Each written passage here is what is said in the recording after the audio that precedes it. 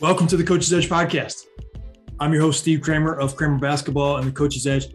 Thank you for joining me today on this episode, points of emphasis that officials are looking for as we dive into basketball season. This is a very important topic for all of our coaches to listen to. And here's a few of the heavy hitters that we touched on within this discussion. Player control, timeouts, screening, unsportsmanlike conduct, and traveling. Listen, I consider Chip an expert in his field, and it was really important for me to be able to have him, an official, on to discuss some of the points of emphasis as we really dive into this season. So if you find it beneficial, share it out with another official, share it out with another coach. Say, hey, I think this can help you out as we all try to get the edge, get an advantage as we dive into the season. Thanks again to Chip for joining the show. Let's get to it. I'd like to give a warm Coach's Edge welcome to official Chip Clark. And if you're a longtime listener of the Coach's Edge, you've heard Chip on a few of our past episodes. And he's the official that I reach out to if I really have any big questions, if I see anything going on in the game. And so it is the perfect time to have him on the Coach's Edge podcast as we gear up and head into basketball season. So Chip, thanks for being back on the Coach's Edge. Steve, it's a pleasure to be back, man. Thanks so much for having me. I always enjoy our conversations together around the rules and different points of emphasis, and I'm excited for us to unpack what we've got today. Yeah, I got a passion for the game of basketball, as do you, and we steer that in different directions, which I think makes us a good interview and conversation that I know a lot of coaches are going to benefit from. Before we get into some of the points of emphasis for this basketball season, we'll go high school, we'll go college, talk about some of the differences. What gets you fired up most for this upcoming year? Clean slate, man. It's a clean slate. Every time that ball is tipped in the air for the first time, every time we toss that ball for the jump ball for the first time, it just gets your juices flowing, man. I mean, like, the anticipation for the season for officials is no different than players and coaches. We have the same, excitement in preparation. And so once that tossed ball is up in the air and that first jump ball occurs, it's go time, man. And all that preparation we put in the off season to lead up to that point, it's where it starts paying off. And so just being able to, we've got goals just like players and coaches do. You know, a lot of us have goals to continue to climb the ladder and continue to elevate our game to get to the next levels. And so it's a clean slate, man. It's a chance to prove all the work we've put into ourselves, you know, not necessarily to other people. While we were out there in high school for, you know, mostly for the kids and, you know, all that stuff, a lot of us, we have passions and goals of our own. So we do it for ourselves too. And it's not to be noticed by anybody else, except our coordinators and our supervisors and stuff like that. But it's to prove to ourselves that all that preparation that we've put in is paying off. Well, why don't you touch on that for a little bit, especially for we've had a lot of, which is great. We've had a lot of new listeners to the Coach's Edge in the past month or so. Why don't you give our listeners a little bit of idea of where you officiate and also the levels that you officiate? Yeah, absolutely. So I'm a men's college basketball official in NAIA. So the Sun Conference here in Florida. I'm from Florida. Lakeland, Florida is where I live, me, my wife, and my son. And so I officiate college basketball in the state of Florida for NAIA, the Sun Conference, for junior colleges. I have goals to become a NCAA, D1 men's college official someday. But I officiate on the men's side in college. That's my passion. And then I also officiate some high school games as time permits. I'm also the newly interim president of our local high school basketball officials association. And so it's an honor to serve our high school members and try to advance our on-court performance, and as a whole. And so that's a huge responsibility and something I don't take lightly, but I love being around the game. I love our officials. And I love working, man. So down here in Florida, just living the life, living the dream. Well, those officials are lucky to have you. And This is one of the reasons why it's awesome to have you on the podcast, is because you have your hands in both the college game and the high school game. And there's some differences, which we're going to get into in a little bit, but let's go high school first. That's the majority of our listenership as high school basketball coaches. What are some of the points of emphasis for the 2021-2022 basketball season? Excellent. Yeah, we'll dive right in. So I'm going to get the easiest two out of the way first. From a points of emphasis standpoint for the National Federation of High School Basketball Rules Committee, one of the first points of emphasis is there's been a signal change for team control fouls. So I'll just touch on this briefly. The reason why coaches should know this is it's an indicator as to what's coming next, right? So they've eliminated the punch signal for team control fouls. Okay, so I know you can't see me doing this, but you can kind of visualize if you're listening. You know, the same way we signal player control fouls or charges, so to speak, where we stop the clock with a closed fist and then we put one hand behind the head and then point the direction that we're going. That is going to be the signal for all team control fouls as well. So if you see an illegal screen, which we're going to jump into in a minute, if we call an illegal screen, instead of doing the punch signal in the direction that we're going now, that has been eliminated. Now you will see a signal just like a player control foul, where we'll stop the clock with a closed fist, hand behind the head, and then the other hand is pointing the direction that we're going to be going. And the reason for that is this: there's sometimes confusion between the key stakeholders in the game about what's going to happen next or who the foul was on sometimes, what team. So when we do that and we do the hand behind the head, anytime you see the hand behind the head signal and point in the other direction, you know it was either a player control or a team control foul. And if your team was the one who was fouled and you're in the bonus, anytime you see the hand behind the head signal and pointing your direction, then you know you're not going to be shooting any free throws, no bonus free throws for that on team control and player control fouls. So we got that one out of the way. That's an easy one. Second one is timeout administration. I'll lead with this story. On Twitter, and a lot of coaches follow me on Twitter, and I love being able to interact with them on rules, just as I do with you, Steve. And one sent me a DM the other day, a coach and a high school boys basketball coach, I think. So he sent me one the other day asking me about how this is supposed to be handled. Well, his team, I think, was like down by 1 with like 10 seconds left. They had just scored. His team had just scored. So the other team's bringing the ball up the court with 10 seconds left, and they're going into they're potentially going to go foul or whatever. But instead, he calls a timeout on purpose, even though his team does not have control of the ball. And the official stops the clock and grants him a timeout erroneously. Now, think to yourself, how many times have you done that? Like, do you do it intentionally? Probably shouldn't. But hey, listen, to each their own. It's our fault as officials if we grant the timeout, right?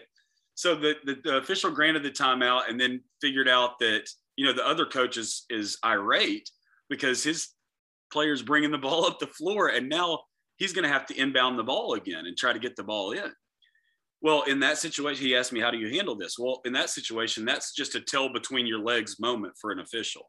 You just have to admit, if you've already granted the timeout, you cannot change that by rule.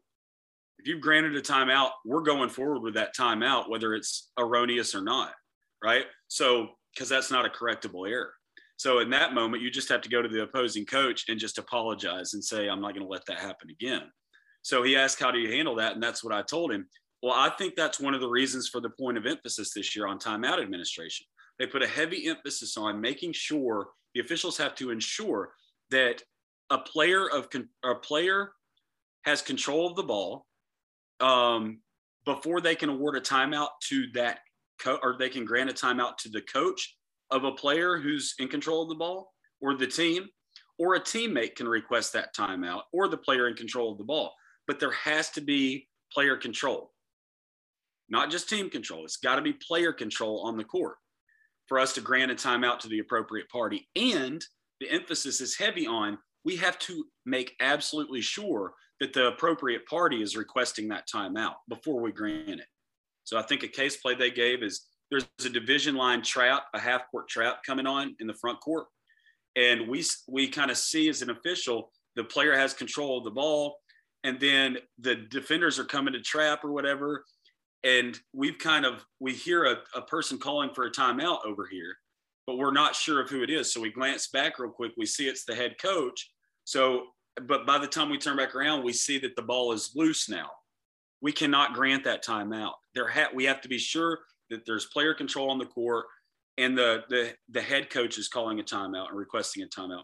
If it was the assistant requesting the timeout, we cannot grant that timeout. It has to be the head coach or a player of the team in control of the ball.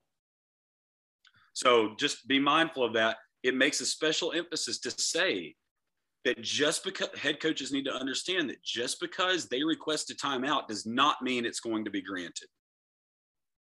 That's a great point. Good detail for coaches to know, because they're going to be, hey, I call timeout. And as an official, say, coach, I had to make sure that I knew it was you and that your team had possession of the basketball, right, before we can get into that. So I'm glad that you shared that one. What else do we have? Well, so real quick, last one on that is another situation in which this could pop up is loose balls on the floor. We've got players diving for the ball on the floor. As long as they're not illegally contacting or diving on somebody else, which would be a foul. People scrambling for the loose ball. A lot of times the National Federation has identified that a lot of officials, in order to avoid a scrum or any rough and physical play on diving for loose balls, sometimes they're too quick to grant a timeout to a coach, or to even call a held ball. You see that a lot too, where there's not two people controlling the ball at the same time, two opponents. But same thing with timeouts. A lot of times they'll hear somebody call for a timeout, but that player has not gained control of the ball yet. So a great way, I've got a great play from one of our high school officials last year that I clipped when I watched their film. Great job. He's right here. The bench is across from him, but the players are diving on the floor. Nobody's controlled the ball, but that coach is yelling at the top of his lungs for a timeout, and he does not grant it. And he waits until that last minute where the player absolutely controls the ball, and then he hits the whistle and grants the timeout. That's how it's supposed to be done. No, that makes perfect sense. I love it. Keep going. This is good. All right, good. So screening is going to be another one. We'll spend a couple of minutes on this, but screening, the illegal screens and legal screens, knowing the difference between the two. Okay. It talks about screening a moving opponent, screening a stationary opponent. And here's what we need to understand. Screening rules are just a little bit different than guarding rules, but there is a lot of similarities, okay? To establish a legal screening position, just make sure that your player has both feet on the floor. They're in a stationary position. They have to have both feet on the floor in a stationary position. Now, keep in mind, the screener can be facing any direction. They don't have to be facing, like the guarding rule, they don't have to be facing their opponent. Right? So they can be facing any direction. They just have to be stationary. Okay. That's if they're setting a screen on a stationary defender, then they can establish a legal screening position anywhere short of contact. So they just can't initiate contact, but they can go right up next to that defender and stand right there. If that defender is stationary, stand right there anywhere short of contact. And that's a legal screening position as long as they're stationary. Keep in mind, extending your elbows. We see this a lot of times, extending your elbows. That's outside of your vertical plane. That's not permitted, okay? For females, you can put your cross your arms in front of your chest area or whatever. So you can protect yourself like that. Just make sure when you cross your arms, it's not extended out towards the opponent that you're trying to screen, okay? And hopefully you guys can visualize some of this as I'm talking about it. Also, very big emphasis on the legal width of the screen. All right. So by rule, nothing outside of shoulder width apart. A legal screen is stationary. The screener has to be stationary with their legs approximately shoulder width apart. If it's outside, if your feet and your legs are outside of shoulder width apart, that's an excessively wide screen. Now, just because you're set up in a legal position as a screener doesn't mean you've created a foul, right? Or because we have to have contact, all right, to be able to call an illegal screen or a blocking foul on that screener. So with this in mind, I'm going to give you guys some things that we look for as officials that are triggers in our head to know when an illegal screen has occurred. And hopefully that'll help you coach your players a little bit better and implement some of this. So When I see an excessively wide screen and I see that those legs outside shoulder width apart, if I was a coach, the opposing coach, and I've noticed that this screener for the other team has been setting up excessively wide all the time, I would have my defender who's getting around that screen trip over his extended leg every time I would, because it's going to be called for an offensive foul or a team control foul, illegal screen, blocking foul on that screener every single time. Because what we look for is how that contact and how that screen impacts the defender. If that defender tries to get around that screen and trips over that extended leg, or it turns his body, then that's a dead giveaway that that's an illegal screen and we're going the other way. So just something to keep in mind on illegal screens. If I was an opposing coach, that's how I would teach my players to do it. Now, we don't want flopping in the game. It needs to make sure, and you definitely don't want to run into that leg and intentionally try to injure the person, sure. But trying to get a screen and hop over it or get around it. If your defender shows that they're impacted by that excessively wide screen, then that's going to be an illegal screen. Well, it's a great point that you bring up, because that screener could be well beyond shoulder width, and they are about to get called for an illegal screen. But just like you said, if that defensive player goes well around where that player is, there's no contact, you can't call the foul. No contact, no foul, nothing illegal Yeah. occurred. Before we get back to the episode, I want to thank you for listening to the Coach's Edge podcast. And if you find this episode beneficial, please be sure to subscribe, rate, and review. That goes a really long way as we continue to build the Coach's Edge. And most of all, share this episode out with someone else who you think also may find it beneficial. That's what the Coach's Edge is all about, trying to give you an edge, an advantage. Let's get better together. Back to the show. And that's something to remember. A couple of other different types of illegal screens that we see is specifically a lot of coaches like to run high ball screen action and kind of into a pick and roll, right? And so one of the things that we've noticed is defenders who are trying to fight under screens, and then we have the screener roll a little early, right? So they go up to set their screen, but then they go ahead and roll when they see the defender switching, right?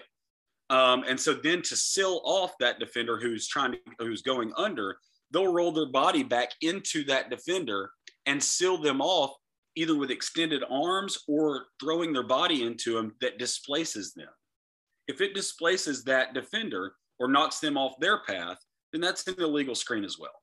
Okay, so just something to be mindful of when you go to that pick and roll and that roller seals his defender. Just make sure that they're not using an extended arm to ward that defender off, or that they're not entering that defender's path and pushing them off their spots.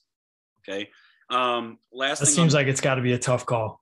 It's a very tough call. Yeah. These are things that when I talked at the start about preparation for the season and the preparation that we put in the off season and even during the season in reviewing our game film or reviewing clips, I watch hundreds of clips on these things so that when I see it in a game, it's almost like I'm on autopilot. I see this red flag that I've got a red flags book of things that if I see, then this is going to happen, or anticipate this. So whenever I see an excessively wide screen, it's a red flag to me that if I see any contact to that extended leg of the screener, then it's going to be an illegal screen. And it's just easy. I'm on autopilot then. As soon as I see it, boom, I know I'm going this way.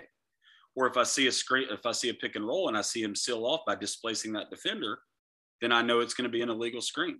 Another one for screening, and then we'll move on to the other topics, is they had an emphasis this year on we need to be, when there's a screen on a moving opponent, this is the one that's really tough. Screening a moving opponent, time and distance are factors. The screener has to allow time and distance for that moving opponent to avoid contact. Okay. Now, real quick on this, before I get into the nuts and bolts of this screening action and the screener's responsibility, I want to make absolutely sure that I stress this point. Even if a screener is in an illegal position, let's say they're excessively wide, or let's say they did not or let's say they're excessively wide, or they got their elbows extended out of their vertical plane. If that defender makes no attempt to get around that screen and just charges through the torso of that screener, even if the screener is in an illegal position, when the defender goes through the torso of that screener, then the defender is still responsible for that contact. So think of it this way. If the contact did not occur to any of the illegal parts of the screener, the extended leg, the extended arms, and that defender makes no attempt to avoid contact and just barrels through that, then the defender is going to be called for a pushing foul of basically blowing up a screen is what we call it. Okay. Now I can move on to the screening and moving opponent. Time and distance are factors. Okay. So if you're screening,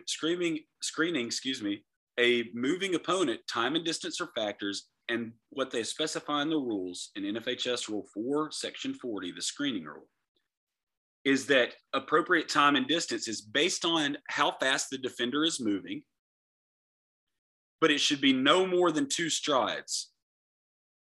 So 1 to 2 strides. If they're moving rapidly and the defender sets up the screener sets up as a screen on a moving opponent, and they only allow them 1 step to try to avoid contact, and then that defender barrels into them, then that's not the defender's fault, because the screener did not allow ample time and distance for that defender to avoid contact. Now, if that defender has 2 steps to avoid contact and takes those 2 steps after the screener is in a stationary position and then barrels into him, then the defender, even if they didn't see the screener, is still responsible for contact. So the whole 1 to 2 steps thing we got to be mindful of, and that's what's really difficult to determine in real time. Yeah, you see that a lot in the backcourt, right? When I call it headhunting, where you got the big, and that guard will try to speed up that defender, but you painted a picture very clearly of what's going to be an offensive or a defensive foul, as far as the responsibilities that each player has. And that should clear up a lot of bang, bang. I mean, I still remember one of the worst times I ever got screened in a game. I got hit in the ear. The guy was about 6'8". His shoulder was like the size of my head. And so he's 6'8". I'm about 6'3". I hear my ear like pops, and I couldn't hear out of that ear for like a couple of days. But it comes back to the fact that, did any of my teammates call out screen? No, they did not. And so, I mean, you got to communicate in the game, regardless of what's happening. You can save yourself a lot of trouble. So, little side story there. Keep going. No, I love that side story, because it sets up what I was going to say next, because that's one we see from time to time, right? We see the big setup around the division line, around half court, right? And they're set up there, and the defender can't see them. They're on ball, right? The on-ball defender is guarding the ball coming up from backcourt to front court. Well, that dribbler is going to run that player right into that screen, his defender, right? Well, you see the big set up stationary sometimes for, like 5 or 10 steps for the defender, right? That's ample time and distance, even if they can't see them. So that they take special care in the rules to say, even if the contact is severe, then it could still be a defensive foul on the defender. Even if it's severe, we have to rule if it's incidental contact or if it's going to be a foul, right? Or illegal contact. So that big could be set up at half court. That dribbler could run, and that defender, on-ball defender, has 5 to 10 steps to be able to avoid contact, even though he doesn't see it. So that defender could run smack dab into that big who's set up in a legal screening position and fall to the floor, be concussed or knocked out, and it could still be a no call. Or it could be an offensive foul, depending on if that contact the defender initiated into the illegal screener displaced that illegal screener and put them at a disadvantage. So just something to be aware of. Even if contact is severe, I mean, every coach in America, I would probably be the same way, or every coach in the world, if they see their defender just get knocked out by that big who's standing at half court, they're going to scream. Everybody in the stands and coaches are going to scream for an illegal screen on that, but it was perfectly legal. So just keep in mind about that. And then screening a moving opponent, last thing I'll say is illegal blind back screens are something that we see quite a bit. So if you're one of those coaches that teaches to do a blind back screen on a on-ball defender, so say you send your big up to around the 3-point line to set a blind back screen on that defender, you are not allowed to be anywhere short of contact on that. You have to allow time and distance when screening an opponent outside of their visual field. So if that defender cannot see you, time and distance are relevant. So setting up right there behind him and he turns and runs right into you, no, that's an illegal screen. If he wasn't able to see you and you did not allow time and distance for him to avoid contact, that screener is in an illegal position. So just something to be mindful of. Got to give them at least a step. If they're stationary and you're setting a blind back screen, give them at least a step to avoid contact. Because if you don't, then your player is going to be called for an illegal screen on that. And I can see that happening a lot on some of those hammer screens off the ball as well, right? You got somebody on the weak side wing, somebody from the corner or the short corner stepping up against that off ball help side defender. They can't see anything. And all of a sudden, boom, they get smoked in the back because the player on the wing is dropping down to the weak side corner. I mean, that's another situation where you can see that quite a bit. Absolutely. That's a great point too. And also it made me think of something else, even though it's not related. Another illegal screen that is become quite mainstream these days is the dribble handoffs, right? So you got dribble handoffs around the perimeter. Coaches, just make absolutely sure that you teach your players on dribble handoffs that they must become stationary prior to contact on that, okay? So if they're the ball handler and they're dribbling around the perimeter and you've got a guy running from the slot to take that ball into the top of the key, when you're dribbling over there, your ball handler, your dribbler needs to make absolutely sure before he hands that ball off that he's stationary. Because a lot of times what we're seeing, and this is a quick way to get an illegal screen called, is just because you have the ball in your hand does not mean you can't be charged with an illegal screen, okay? We see it too many times. They're dribbling towards there, and right before they hand it off or right after they hand it off, that former ball handler is still moving into that defender, that opponent. And if there's contact and you're not stationary, then you're going to be charged with an illegal screen on that dribble handoff. Great detail on all the screening on ball, off the ball, speed, space, visual, great detail. So any coach curious about the screening, just rewind, 10 minutes or so and listen to Chip. This was really good stuff. What else you got for us? All right, so there's two other points of emphasis from NFHS this year, and I want to go over this one first because I want to save traveling for last, because one of the things I think you and I had talked about that you want to discuss is kind of the differences between NFHS and NCAA on the traveling rule interpretation for this upcoming season. So I want to save that NFHS point of emphasis for last, and that'll be a great segue into the differences between leagues. Is that cool? All right, good deal. So this other point of emphasis is a touchy subject sometimes, and I want to be very diplomatic in how I address this, especially since coaches are going to be listening to this. And I want to first clarify, I love the relationship that I have with coaches through our clinics that Matt and I have done with United Basketball Clinics in the past. I've been fortunate to develop really good relationships with a lot of coaches across the country and even the world. And I want to thank you guys, first of all, the coaches that I've met, because my talks and conversations that I have with you and the relationships I have with you has helped shape how I address communicating with coaches and players. It helps me understand what you guys are thinking a little bit more. It helps me have more empathy for you guys on the court. It makes me a better official. So I wanted to say thank you for that, first and foremost. Okay. Now, with that said, one of the points of emphasis that NFHS did point out this year, special emphasis on this, is unsporting conduct. Okay.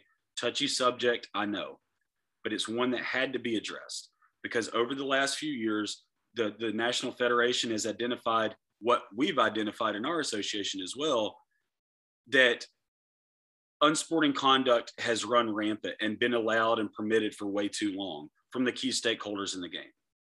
NFHS points out this year, unsporting conduct is not permitted from any of the key stakeholders. Spectators, coaches, players, bench personnel, and officials. I'll say that one more time too, in case you think I'm preaching at you guys, I'm preaching at us too. They've identified that there's officials that are displaying unsporting conduct as well, and that will no longer be tolerated. Disrespectfully addressing a coach as an official disrespectfully addressing a coach, and definitely if you disrespect a player and talk down on them or show any type of unsporting conduct, that will not be tolerated. I know a lot of coaches. I know this because I just had my coaches meeting.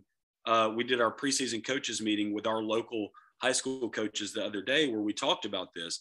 And I wanted to make sure I stress this because I know there's a belief among coaches that, and granted, it's different from a referee association to association, right? And state to state even. But coaches feel a certain type of way about officials' misconduct. And so when an official is disrespectful, or when they're disrespectful to an official, the coach gets a technical foul, right? But if we're disrespectful to a coach or to a player, what's our punishment? And so I understand where you're coming from on that. And so what I told our coaches, and talk to your local high school officials association and get their feedback on this too. I encourage all of our coaches, all of you coaches, to do that, to try to get the edge, so to speak, right? And understand what they're looking for. I had to plug that in there, Steve, to get the edge. No, I certainly appreciate it. We're all about giving you the edge here. So this is what it's all about. Perfect. So I would encourage you guys to talk to them about this, because what we do for our association, what I told our local coaches is, if you see any of our officials display any unsporting conduct between any key stakeholders in the game, I don't care if it's game administration, if it's the coaches, coaching staff, bench personnel, or players, or even spectators, if you see that, report it to us immediately. Because here's what's going to happen. We're going to talk to our officials. We're going to review the game film in question. And if we identify that official was in fact displaying unsporting conduct to any of those key stakeholders, we are going to talk to them about that and give them a strong encouragement to change course. We are going to also monitor from there on out any other unsporting conduct on their behalf. If they continue to not heed our instruction on that, then they will simply put, they're not going to get as many games. Even though we're struggling to fill positions sometimes now because there's a shortage of officials, and we're going to get to the reason for that here in a minute when we address unsporting conduct from the other key stakeholders. But even though there's a shortage of officials, we will not tolerate unsporting conduct. If you're an official in our association and you want to treat other people with disrespect, you won't work games. It's that serious. We have to uphold, we've got a code of conduct that we have to uphold. And people already don't like us as officials. So we have to be above brand. We've got to be above board, right? We can't let any of our extracurricular stuff distract from the fact that we're out there to do a job. And if anything that makes us look like we have an ego or that we're disrespectful to people, it cannot be tolerated as an official. So I just want to get that out of the way first and tell you guys that. But I do have to address this: unsporting conduct from players, from coaches, and spectators. Coaches, this is a coaching podcast, right? So I'm going to address you guys first. Coaches, I'm never going to tell you how to coach because I've never coached. I've helped organize coaching clinics in the past, and I've heard some of the best clinicians in the game speak about coaching, and some of the best trainers like Steve, right? And development coaches. So I've heard them speak at our clinics. So I have a good working knowledge of coaching, but I've never been a coach, right? Maybe some of you guys have been officials before and understand the rules, but here's what I wanted to point out. Unsporting conduct to officials, and a lot of it stems from you guys not understanding where we're coming from. A lot of it stems from us not doing things right all the time. All right, so I get it. There may be times where you feel like you have gotten screwed by the official, okay? I understand that. Here's where empathy comes in. But I have to say, unsporting conduct will not be tolerated anymore. And by that, disrespectfully, I would encourage each of you to go to your NFHS rule book, okay? Each of you coaches should have an NFHS rule book. Go and look at Rule 10 under fouls and penalties, okay? And then look at Section 5 for bench personnel. Because technically, head coaches, you guys are you're considered bench personnel, all right? Because you are in the bench area, right? Also look at Section 6 of Rule 10, which is the head coach's rule. Read through those items in that rule. So the bench technical foul rule is Rule 10, Section 5. The head coach's rule for technical fouls is Rule 10.6. look through that and read through that and ask yourself, do I do any of these things? Disrespectfully and address an official, incite undesirable crowd reactions, attempt to influence an official's call. Travel, that's a travel. Do you yell travel at the ref 17 times a game? Well, that you're attempting to influence our decisions. Do you do it? Just think to yourself, So there's a lot of things in there, or rising up from the bench to show disgust for a call. If I'll say this, coaches, if any of, and we've told our coaches this in our area, from bench personnel, that's assistant coaches or any team members sitting on your bench, substitutes or team members alike, assistant coaches. If any of them rise up from the bench to show disgust for one of our calls, our officials' calls, that's an immediate bench technical foul, a charge to that coach or that player. Immediate. And guess what? Head coaches, you're not going to like this. That's indirectly charged to you as the head coach as well. You're in charge of your bench and making sure that they're staying sporting in their behavior. So that means you've lost coaching box privileges for the remainder of the game. You have to stay seated on your bench, unless it's to call a timeout or anything like that. So be mindful of that. We're instructed to call bench technical fouls on bench personnel. And one of the things we have at our disposal as officials, and sorry if I'm coming across too harsh on this, right? I'm just wanting to set that expectation level for you guys now. Now, I know it varies from state to state and association to association, right? So I'm saying this is something that we're teaching our coaches that we've been taught by the NFHS that is no longer permitted. These are just some examples, but that just be mindful of that. You stand a chance to get a technical foul, or your bench does, if they do any of these things listed in Rule 10, Section 5 or 10, Section 6. So just read through it, be mindful of that. One of the things we have at our disposal for head coaches is the use of a coach's warning. But again, in the NFHS point of emphasis, it says that we are not required to give a head coach a warning before issuing a technical foul to them. It's not required. So if you're almost at that line, but you haven't crossed it yet, what I'm going to do, if my talking with you and communicating with you has not been successful, I'm going to bench warning to the head coach of White. And I'm going to give an official warning to the book. And then I'm going to tell the head coach, Coach, that's your official warning. Anything further, anything unsporting further is going to result in a technical foul. And then we penalize accordingly after that. If they haven't heeded any of my requests so far, right? And hopefully our officials are going to try to handle this diplomatically, handle it professionally with empathy, right? We teach our officials in our association, know the situation. If it's 20 seconds left in a 1-point game, and that head coach's player who's down by 1 point just gets called for a charge on a bang play, and now the ball is going to the other team who's up by 1, we know that as soon as we call that, hopefully we're getting the plays right because that's our number one duty, right? But if we know that that's a charging foul and that's legitimately the right call, we know that head coach is going to react in that situation, right? There's not many head coaches that won't. So give a little bit longer of a leash on that. Now, if they cross the line and they're jumping out on the court and all that stuff, then no, we need to handle that and discipline accordingly, right? But just give a little bit longer leash. Know the situation. Coach, what did you see on that play? I understand, Coach. I understand it's a big point in the game. I can tell you what I saw if you want, but we're going to make sure that we keep it chill here, okay? So, we're teaching different techniques to our officials in our association of how to effectively communicate with coaches, but we got to know the situation. Adding a technical foul right there for unsporting behavior by the coach is not going to do you any favors. Now we're saying if they cross the line, tee them up, but if they don't, just give a little bit longer of a leash in those situations, right? So coaches disrespectfully addressing officials, all that type stuff, that's something that NFHS has told us, and I just wanted to set the expectation. It cannot be tolerated any longer. Spectators are another one, but we're supposed to speak to game management ahead of each game so that they're in charge of handling crowd reactions and spectators and their unsporting behavior. I'm telling you, and I told you I'd come back to this. The reason officials, high school officials, are leaving officiating in droves, because it's an epidemic. I'm just telling you, across the country, it's an epidemic.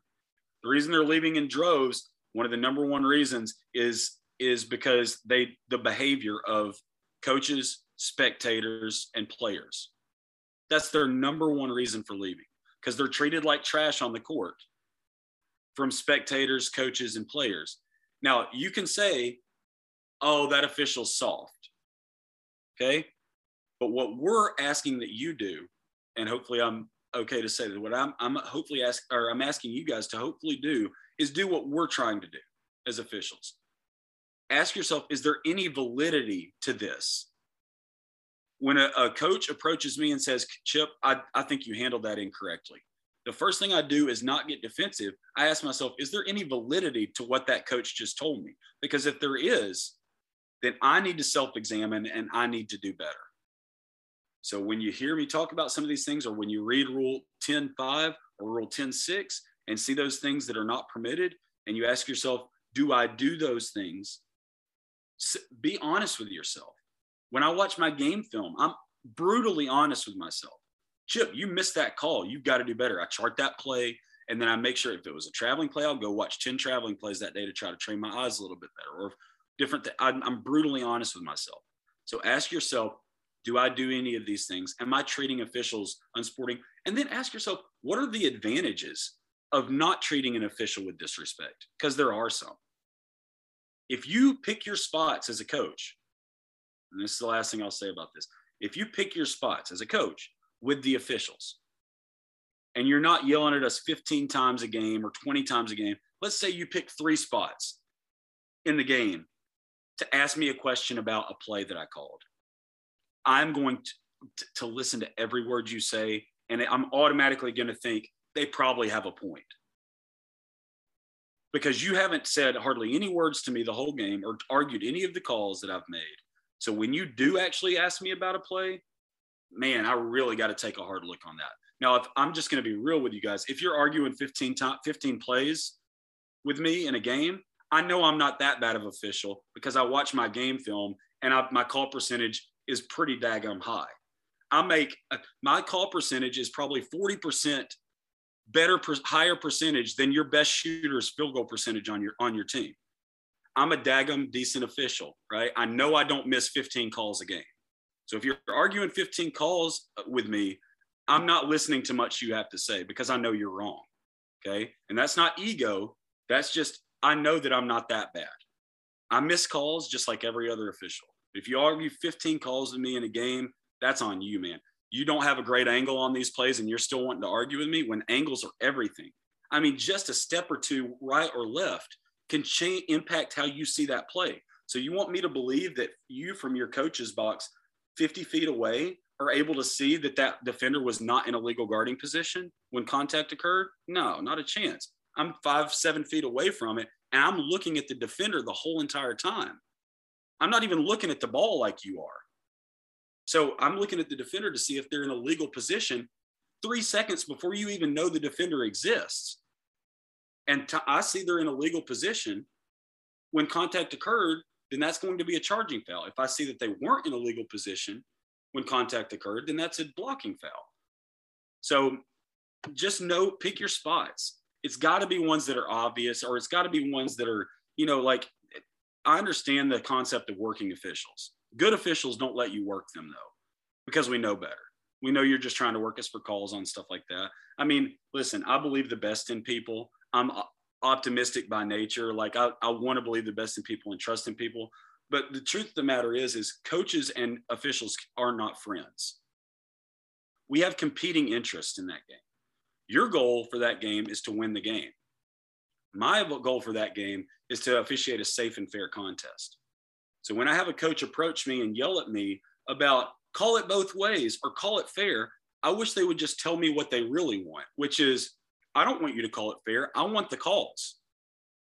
You don't want me to call it fair as a coach. You really don't, genuinely.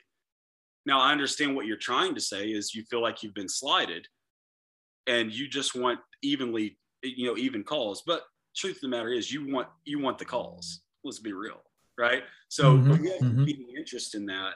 And so knowing going into that, what our goals are as officials is key. And then also as officials, understanding what the goals of the coaches are.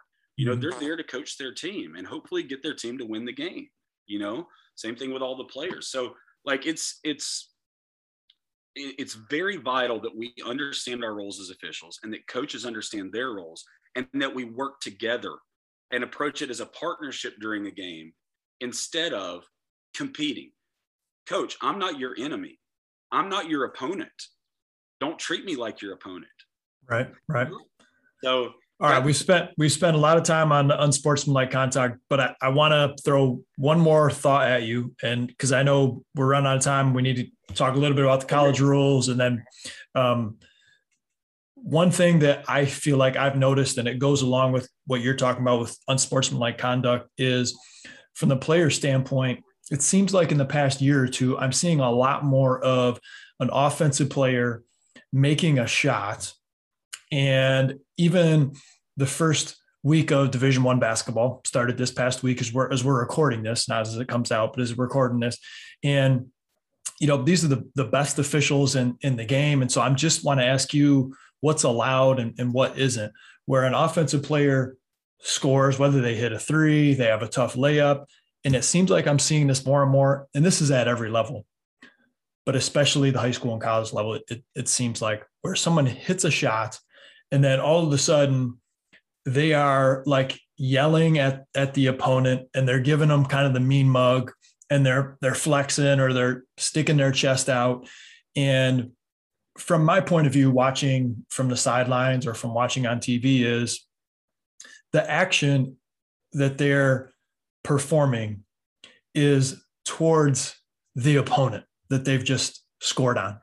And it seems like I'm seeing that more and more, but not necessarily being called as far. And in my mind, and maybe it's just because similar to you, I feel like I'm a nice guy and I wouldn't like just talk a bunch of trash after I hit a layup. I'd be like, well, I was supposed to make the layup. Like, that's why you practice. So I'm not a person that really gets too excited about too much. It's like, hey, you shouldn't do it from a behavior standpoint, but is there anything in the rules that say, hey, you can't, make a layup and then kind of walk at somebody and mean mug them and scream or something like that? It's a great point. Glad you brought it up. I'm not going to spend a ton of time, but I want to address this. Player unsporting conduct is, and that is one of the biggest things, is people need to understand that in Rule 10, Section 4 is the player technical rule. Coaches, read through that and address it with your players, because what you'll find in there is it is a technical foul on a player to bait or taunt your opponent.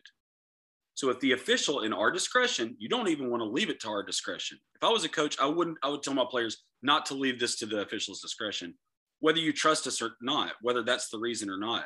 Because here's the thing, if we consider it baiting or taunting your opponent, then that's a technical foul at the NCAA level and at the NFHS level. NFHS is player technical foul. It's a Class B technical foul in NCAA, okay? Men's. So what I wanted to point out is this. It actually says in the NFHS rule book, as soon as it says that it's baiting or taunting an opponent is a player technical foul, it says, note, the NFHS disapproves of any form of taunting which is intended or designed to embarrass, ridicule, or demean others under any circumstances, including on the basis of race, religion, gender, or national origin.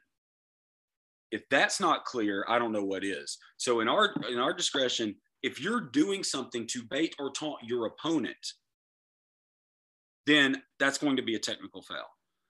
If you're celebrating a made three-pointer by running up the court with your back to your defenders or your opponents and doing the three or whatever, we're not that concerned about that, right? But if you're literally looking at your opponent and bowing up to them or stepping to them or flexing on them or doing the too strong signal right in their face or anything like that, and you're doing it and directing it, or the too small, we see the too small a lot. If you're stepping to them and doing the too small and looking at them like that, that's a technical foul. Now, I'll say this, as far as the NCAA goes on that, there's a little bit more leeway and flexibility because it's more commercialized and stuff like that. But but it's one of those things because nobody wants to see a bunch of technical fouls in the game, right? Right. But the argument we hear all the time, and you've seen it on social media, is let the kids play, let them passion, show emotion. Well, guys, I hate to break it to you, but there's plenty of ways to show passion and emotion without taunting or baiting your opponent. And keep this in mind. If we give a technical foul to your player for taunting or baiting their opponent, I know it sounds backwards, but we're actually trying to protect your player. Because a little known fact, maybe you've seen me share this on social media, Steve, little known fact, by rule, if your player taunts or baits their opponent and that opponent responds to that taunting or baiting by fighting, even if your player, all they did was taunt or bait their opponent and they didn't fight and they didn't throw a punch or anything like that, both players are disqualified because your player taunting instigated a fight, and that is classified as fighting. And both of those players would be disqualified and have to leave the game. One of the words that you mentioned as you were reading the rule book was demeaning. And that's, to me, in my mind, that paints a really clear picture of when I'm watching a game and I see somebody make a shot, they could turn to the crowd, they could get the crowd fired up. That's to their fans, right? But when they take that towards their opponent, now, okay, there's a big difference here between doing something, hey, we're celebrating, we're excited, crowd's fired up. Maybe there's a little showmanship of playing towards the crowd, like you said. All right, okay, cool. It's part of the game. As people say, you want to show some emotion, let them play. Cool. But when it's towards the opponent, when it's demeaning towards the opponent, I just want to see that taken out of the game. And, watching college basketball, I get it. Nobody wants to watch a bunch of free throws. Nobody, tuned into the game to watch the officials make a bunch of basketball, a bunch of calls. But to see, on ESPN, somebody go up and make a shot and all of a sudden they're flexing and they're growling at the other team. I'm like, come on, man. Can we get rid of this? And listen, I'm okay with the flexing while you just dunked. You're turning around, running up the court. I'm okay with you flexing and hopping in the air and stuff like that. But if you directed it at an opponent, right, then you get into gestures like the too small gesture when you just made a layup on somebody. Even if you're not facing them, when you do that, who is that intended for? Right. If you say too small, you're literally intending that for the player you just. You can't interpret that any other way. You're not telling the fans that they're too small. You're not telling a coach that they're too small. It literally is designed to ridicule or embarrass or demean, your opponent on that. So just be careful is all I'm saying. We're not trying to take the fun out of the game. Basketball is a incredible game. We all love it so much. And the passion and emotion that go into it is why it's one of the best games on the planet. And that's why we love it so much. We're not trying to take that out of the game. Also understand, the officials are not the one making the rules and giving the directives. We're getting the directives and getting the rules from the rules committees. So if we penalize things that we've been told to penalize, you can't fault us for that. You know what I mean? I hate passing the buck, but it is what it is. So I would teach your players, listen, celebrate, have fun, enjoy, be emotional, be passionate, just not at the expense of your opponent. 100%. Anything you do to your opponent, let your game do the talking on that, right? And that way you can avoid any silly, technical fouls or anything like that. Just be cautious with it, and whatever your opinion is on whether or not it should be penalized, just know that the expectation is there this year that, especially in NFHS, that will be penalized with a player technical foul. And players cannot get official warnings in the book for unsporting behavior. So last thing I'll say on this, if you see an official talking to your player, we're trying to help them. Okay. If you see an official talking to your player, that's us trying to help them and talk them out of certain things so that they do not get penalized with a technical foul. That would be a good time as a coach. If I saw an official talking to my player, next time that official's right in front of me, hey, what were you saying to my players? Is there anything I can help with? Dude, I'm telling you, listen, as an official, we're no different than other humans, right? If you can strategically talk to us, you could have us. It doesn't mean you're going to get calls, but you could have us there at kind of your beck and call, right? If you're strategic with your words. If you ask me a question, what could my player have done better to not get that blocking foul called on them? If you ask that question, or how can I teach my player to be better on that? And ask leading questions like that, man, I'm going to tell you, like, and then you're going to know. And maybe I made the wrong call on that. But if you ask it that way, then I might say, you know what, coach, I think they were in a legal position. I might have missed that call. I'm going to go back and watch that one on film. Yeah. Communication goes a very, very long way, from body language, eye contact, as we talked about after you make a play, and certainly the words that you use when you're talking to officials. As we round out the podcast, I know we have some college coaches that listen to our podcast as well. And you wanted to talk a little bit about some of the changes to not the college rules, but how some of them are being interpreted. So go ahead. All right, perfect. Yeah, so we've spent a lot of time on a couple of your podcasts already doing a deep dive into the traveling rule. Okay. Mm-hmm. There's no changes for NFHS on the traveling rule this year. However, I am going to start out by saying that it is a point of emphasis this year. Now, while the NCAA is getting more lax in our adjudication of the traveling rule, NFHS is doubling down. Okay, so while the rules for traveling between NFHS and NCAA are essentially the same, almost word for word in a lot of cases, they're interpreted a little differently on 3 specific plays in NCAA men's this year. Okay. So in NCAA men's, if you're watching a men's college basketball game this year, you're going to see less traveling violations called on spin moves, on step backs, okay, and on like jump stops, all right, and Euro steps, okay, on Euro steps. So Euro steps, spin moves, and step backs are 3 points of emphasis for NCAA men's this year. And here's how they approach it. With those 3 specific plays, they have been called travels a lot in the past. But this year, we're instructed that majority of these moves are going to be legal. It needs to be super obvious that a traveling violation has occurred for us to call it on these 3 specific moves, all right? Super obvious. Now, they've even gone as far as to say this, and some people like it, some people don't. A lot of people agree with going this direction because it's more on these 3 plays, spin move, step back, and Euro step. It's the NCAA men's is going to more of a NBA, FIBA type interpretation. It's almost like they're changing the rule without changing the rule, and that they're going to these things. It almost feels like they're going to the gather step or the 0 step on these moves in college now for spin move, Euro step, and step back. Because now for a step back, if that player ends their dribble with 1 foot on the floor on a hard plant and pushes off that foot to step back and lands on their other foot, followed by their original foot they ended their dribble on, in high school, that's 100% a travel by rule. Guess what? By rule in college, men's college, that is 100% a travel. However, on a step back, they're now wanting us to say, to judge if the feet landed at approximately the same time, to judge it as a simultaneous landing. Even though we know it's not a simultaneous landing in some instances, if they land pat, so if they end their dribble with 1 foot on the floor on a hard plant, with their left foot on the floor, launch off that left foot and push back and step back and then land right, left, then they're considering that approximately the same time that those 2 feet were landing. And that's going to be ruled just as if it would on a legal jump stop, where you push off 1 foot with the ball in your possession and land simultaneously on both feet. So that is going to be interpreted that way in men's college this year. Likewise with Euro steps and spin moves.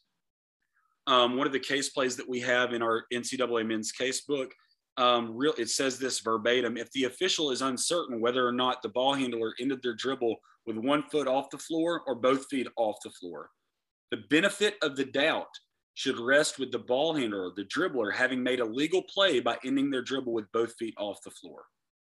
Verbatim, that's what it says in the case book. So they want us to be absolutely certain. That's them kind of poking us and saying, hint, hint, don't call this a travel, on some of these plays in men's college, on the Euro step and the spin move. If they ended it with 1 foot on the floor, spin, step with their other step or other foot, and then replace that or replant that foot on the floor, on the spin move, they're kind of wanting us to let those go this year, unless it's super obvious, or like, let's say when they're spinning, they do a double tap or like a hop on a foot, then we're going to get that. But for the most part, Euro steps, spin moves, you're not going to see a lot of travels called on those, or step backs, because it's not even like on the step back, it's not even a pat. They've even shown examples of plays they want to be ruled legal this year. They end their dribble with their left foot on the floor, launch or push back off that left foot, and then land right, left. I mean, like not even right, left. It's like right, left. And they're saying approximately the same time. And that kind of cadence, they're still saying it should be ruled as legal. So everything I just said about spin moves, Euro steps, and step backs for the NCAA men's interpretation this year is the complete opposite for NFHS. They doubled down. So the last thing I say about this is, if you injure dribble with one foot on the floor and step back and land, so left foot on the floor for your hard plant and land right, left, then that's a travel in NFHS. And I want to emphasize, when Chip says you end your dribble, that does not mean two hands on the ball. It could, but it could just be one hand underneath the ball. You've ended your dribble. Yes, I'm glad you pointed that out. Important distinction. You can end your dribble in a variety of ways. Two hands on the ball is one of them, but it doesn't have to be, as Steve said. If your hand comes under the ball and allows that ball to come to rest in one or both hands, it says in the rule book, in one or both hands, then you have effectively ended your dribble. Also have to point out that the end of your dribble is not the last time the ball touches the floor. It's actually when you, quote unquote, gather the ball by ending your dribble with either placing two hands on the ball, putting one hand under the ball to bring the ball to a pause or allow it to come to rest in one or both hands. You could also end your dribble. We're seeing this a lot more now, by the ball handler on a dribble drive to the lane, trapping the ball against their body and cradling the ball against their body to go through traffic. Okay. Like a running back would through a pile. So that's what we call it when we work on that, the running back. Oh, really? That's what I call it anyway. And so I want to say this about, and I think I might have said it before in another podcast with you, but that's a trigger for me as an official. If I see the ball handler, the dribbler in my primary coverage area on a dribble drive, and I see them cradle the ball against their body, it's super easy for me to identify that they ended their dribble. So I immediately look to their feet. Mm-hmm. And there's really hardly any lapse in time, that small kind of millisecond of time that it takes me to look from the ball to the feet, the hands to the feet. It's super easy for me to identify the end of the dribble if they cradle it against their body. If you end the dribble with one hand and allow it to come to rest, it's harder to identify that the dribble is ended, because in some of those cases, it looks like the dribble could still be live. Like you could still dribble again after and it wouldn't be a double dribble or an illegal dribble. So it's super hard to identify the end of the dribble when it's in one hand. Both hands, like you see this a lot, you end your dribble super low going through traffic. Oh, yeah. Kind of that little quick power dribble, and you end it kind of I call that one the hardened pickup a lot of times. Perfect. The hardened pickup. You know exactly what I'm talking about. So you're going through traffic. If you're, I know this should go without saying, but as an official who can't look to the feet until you've ended your dribble, so I can't look to identify a pivot foot until I identify first that the dribble is ended. Because as we've discussed on previous podcasts, a basketball rule fundamental is it is impossible to travel during a dribble. So I can't identify a pivot foot until I identify the end of the dribble. So if you're doing that low pickup like that, the ball and your hands are right next to your feet. So I don't have to look very far when I transfer my eyes from the ball to the feet. So it's super easy for me to identify which foot was on the floor. So if you end your dribble low like that and you got your left foot on the floor in high school, and then you step with your right foot and then return your left foot to the ground and then release the shot, that's your pivot foot lifted and returned to the floor before just travel. Or try for goal, and that's a travel. Now that's going to be permitted in NCAA men's this year, even though their rules state otherwise. But the interpretation this year, and that's all I'll say about that. But there's a thought and a common theme among a lot of basketball rules aficionados that they wish that the NCAA men's would have just their rule to the traveling rule to the gather step or 0-step rule for those 3 moves, because that's essentially what they did. Mm-hmm. And maybe we'll see it down the road. We might. And there's a lot of people that are excited about that. They want college basketball to go that direction, to allow more, offensive, but it makes it super hard on the defense in a lot of cases. Mm-hmm. So I understand both sides of the argument. And I'm not here to argue one side or the other, because ultimately at the end of the day, I have to do as I'm told. So it doesn't matter what my opinion is. I don't make the rules and they don't ask my opinion on them. So we just got to do what we're told on that and officiate the game the right way. So our goal, last thing I'll say, our goal is to get the plays right. Okay. John Adams, former NCAA men's coordinator of basketball officials, is very adamant about 3 things that make a really good official. If you got to get the plays right. That's our number 1 objective, get the plays right. You got to be an adequate communicator. We've talked a little bit about that today, right? When it comes to unsporting conduct and stuff like that, a lot of times we can handle those things if we can adequately communicate with coaches. Last thing I'll say about this, and I hate to go back to it, but I just wanted to things that we're taught is kind of this book called Verbal Judo. I've talked about it from time to time. I don't know if I've talked about it here, but responding rather than reacting. When you react, the event controls you. When you respond, you're in control. We're teaching our officials that in high school. We want to respond to coaches who are reacting and react back in kind, because we can't. We got to be above that as officials. Everybody expects us to remain even keel and handle our emotions, but they don't expect themselves to do that, but we've got to be above the fray on that. But we want to have empathy. And then another thing we've taught our officials is things that college, and I'm just going to clue you guys in on this, college assigners, college coordinators are talking about this. The adult parent-child relationship as it pertains to the officials and coaches. If a coach asks you a question or talks to you as an official like an adult, you respond to them like an adult. So professional and professional, right? Adult. Like if they talk to you that way, you talk back to them that way. In a professional way, you communicate with them and you respond like an adult would. If a coach or a player acts like a child towards the official, then we have to be the parent. It's just, I don't want to sugarcoat that with you guys. I'm just being real with you. Same thing goes the other way. I led off with saying officials are not above this. We're not above the law. We are going to be held accountable. We're going to hold our high school officials accountable. And I know as a college official, I'm held accountable. If I treat a coach with disrespect, I'm not going to get any games in college. So we're trying to bring that down to high school, even though it's a little tougher. Some of them are just in it for the money. That's okay. Some of them just want to give back to the game. They don't have goals to become a big time official someday. So, but we're trying to pass that down. It will not be tolerated. But likewise, if a player or a coach acts like a child to an official, then we have to be the parent and we have to penalize accordingly. Think of the word discipline, right? Sure. We have to discipline with a technical foul, or we have to do that. So loud and boisterous, stomping on the floor, walking a couple steps out on the court to yell at the official, those are things we would classify as childlike behavior. So, at that point, we just have to be the parent, and we're not going to be able to talk to you and communicate with you when you're like that. All right. So then we just have to use the tools in our tool belt and penalize accordingly. Awesome. Well, I appreciate you taking the time, Chip. I mean, we've talked about player control. We've talked about timeouts, screening, and a handful of situations and variations. We spent a ton of time on unsportsmanlike conduct from various sides and what that can look like.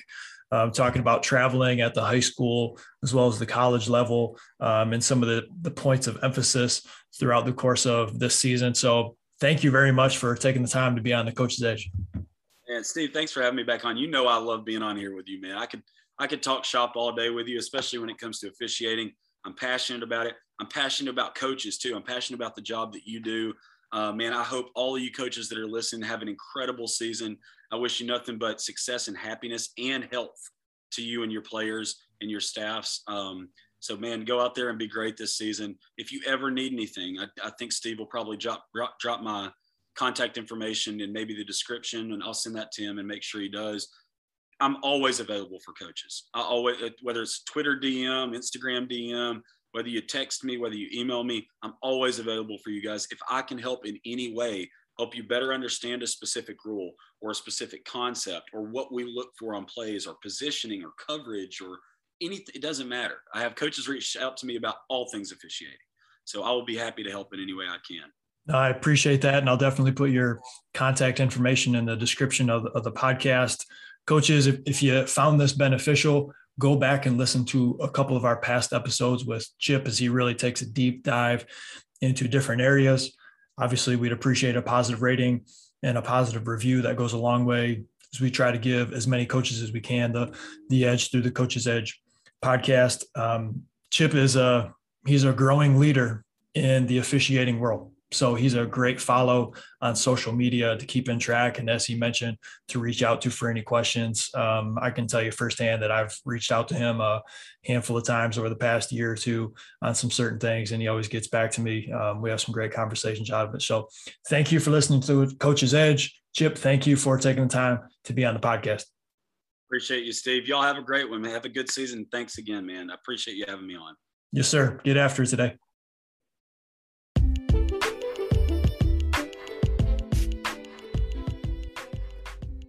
Thank you to Chip for taking the time to be on the Coach's Edge podcast. Thank you as a coach for listening. I want to wish you luck as you really dive into basketball season. If there's anything that I can do for you, let me know. If there's anything that Chip can do for you, reach out to him. He's a great follow on Twitter and easy to access there. The things that we touched on in this episode, I know can be beneficial to a lot of people, both players, coaches, and officials as well. So be sure to share this out. Obviously, a positive rating and review goes a really long way. And if you're interested in a little more of what we have going on with Kramer basketball, with the Coach's Edge, please reach out. Let me know. Again, I said I want to help out as much as I can. We have a couple youth basketball clinics going on in Michigan and Ohio over Christmas break that we're finishing up registration for. We have some really good offense zone packages for high school basketball coaches. We have a really good practice planning package that we've put together, trying to figure out the different ways for my communication with different coaches of how we can best serve you throughout the course of this basketball season. So again, if there's anything that I can do for you, please let me know. Thank you for listening. And as always, get after today.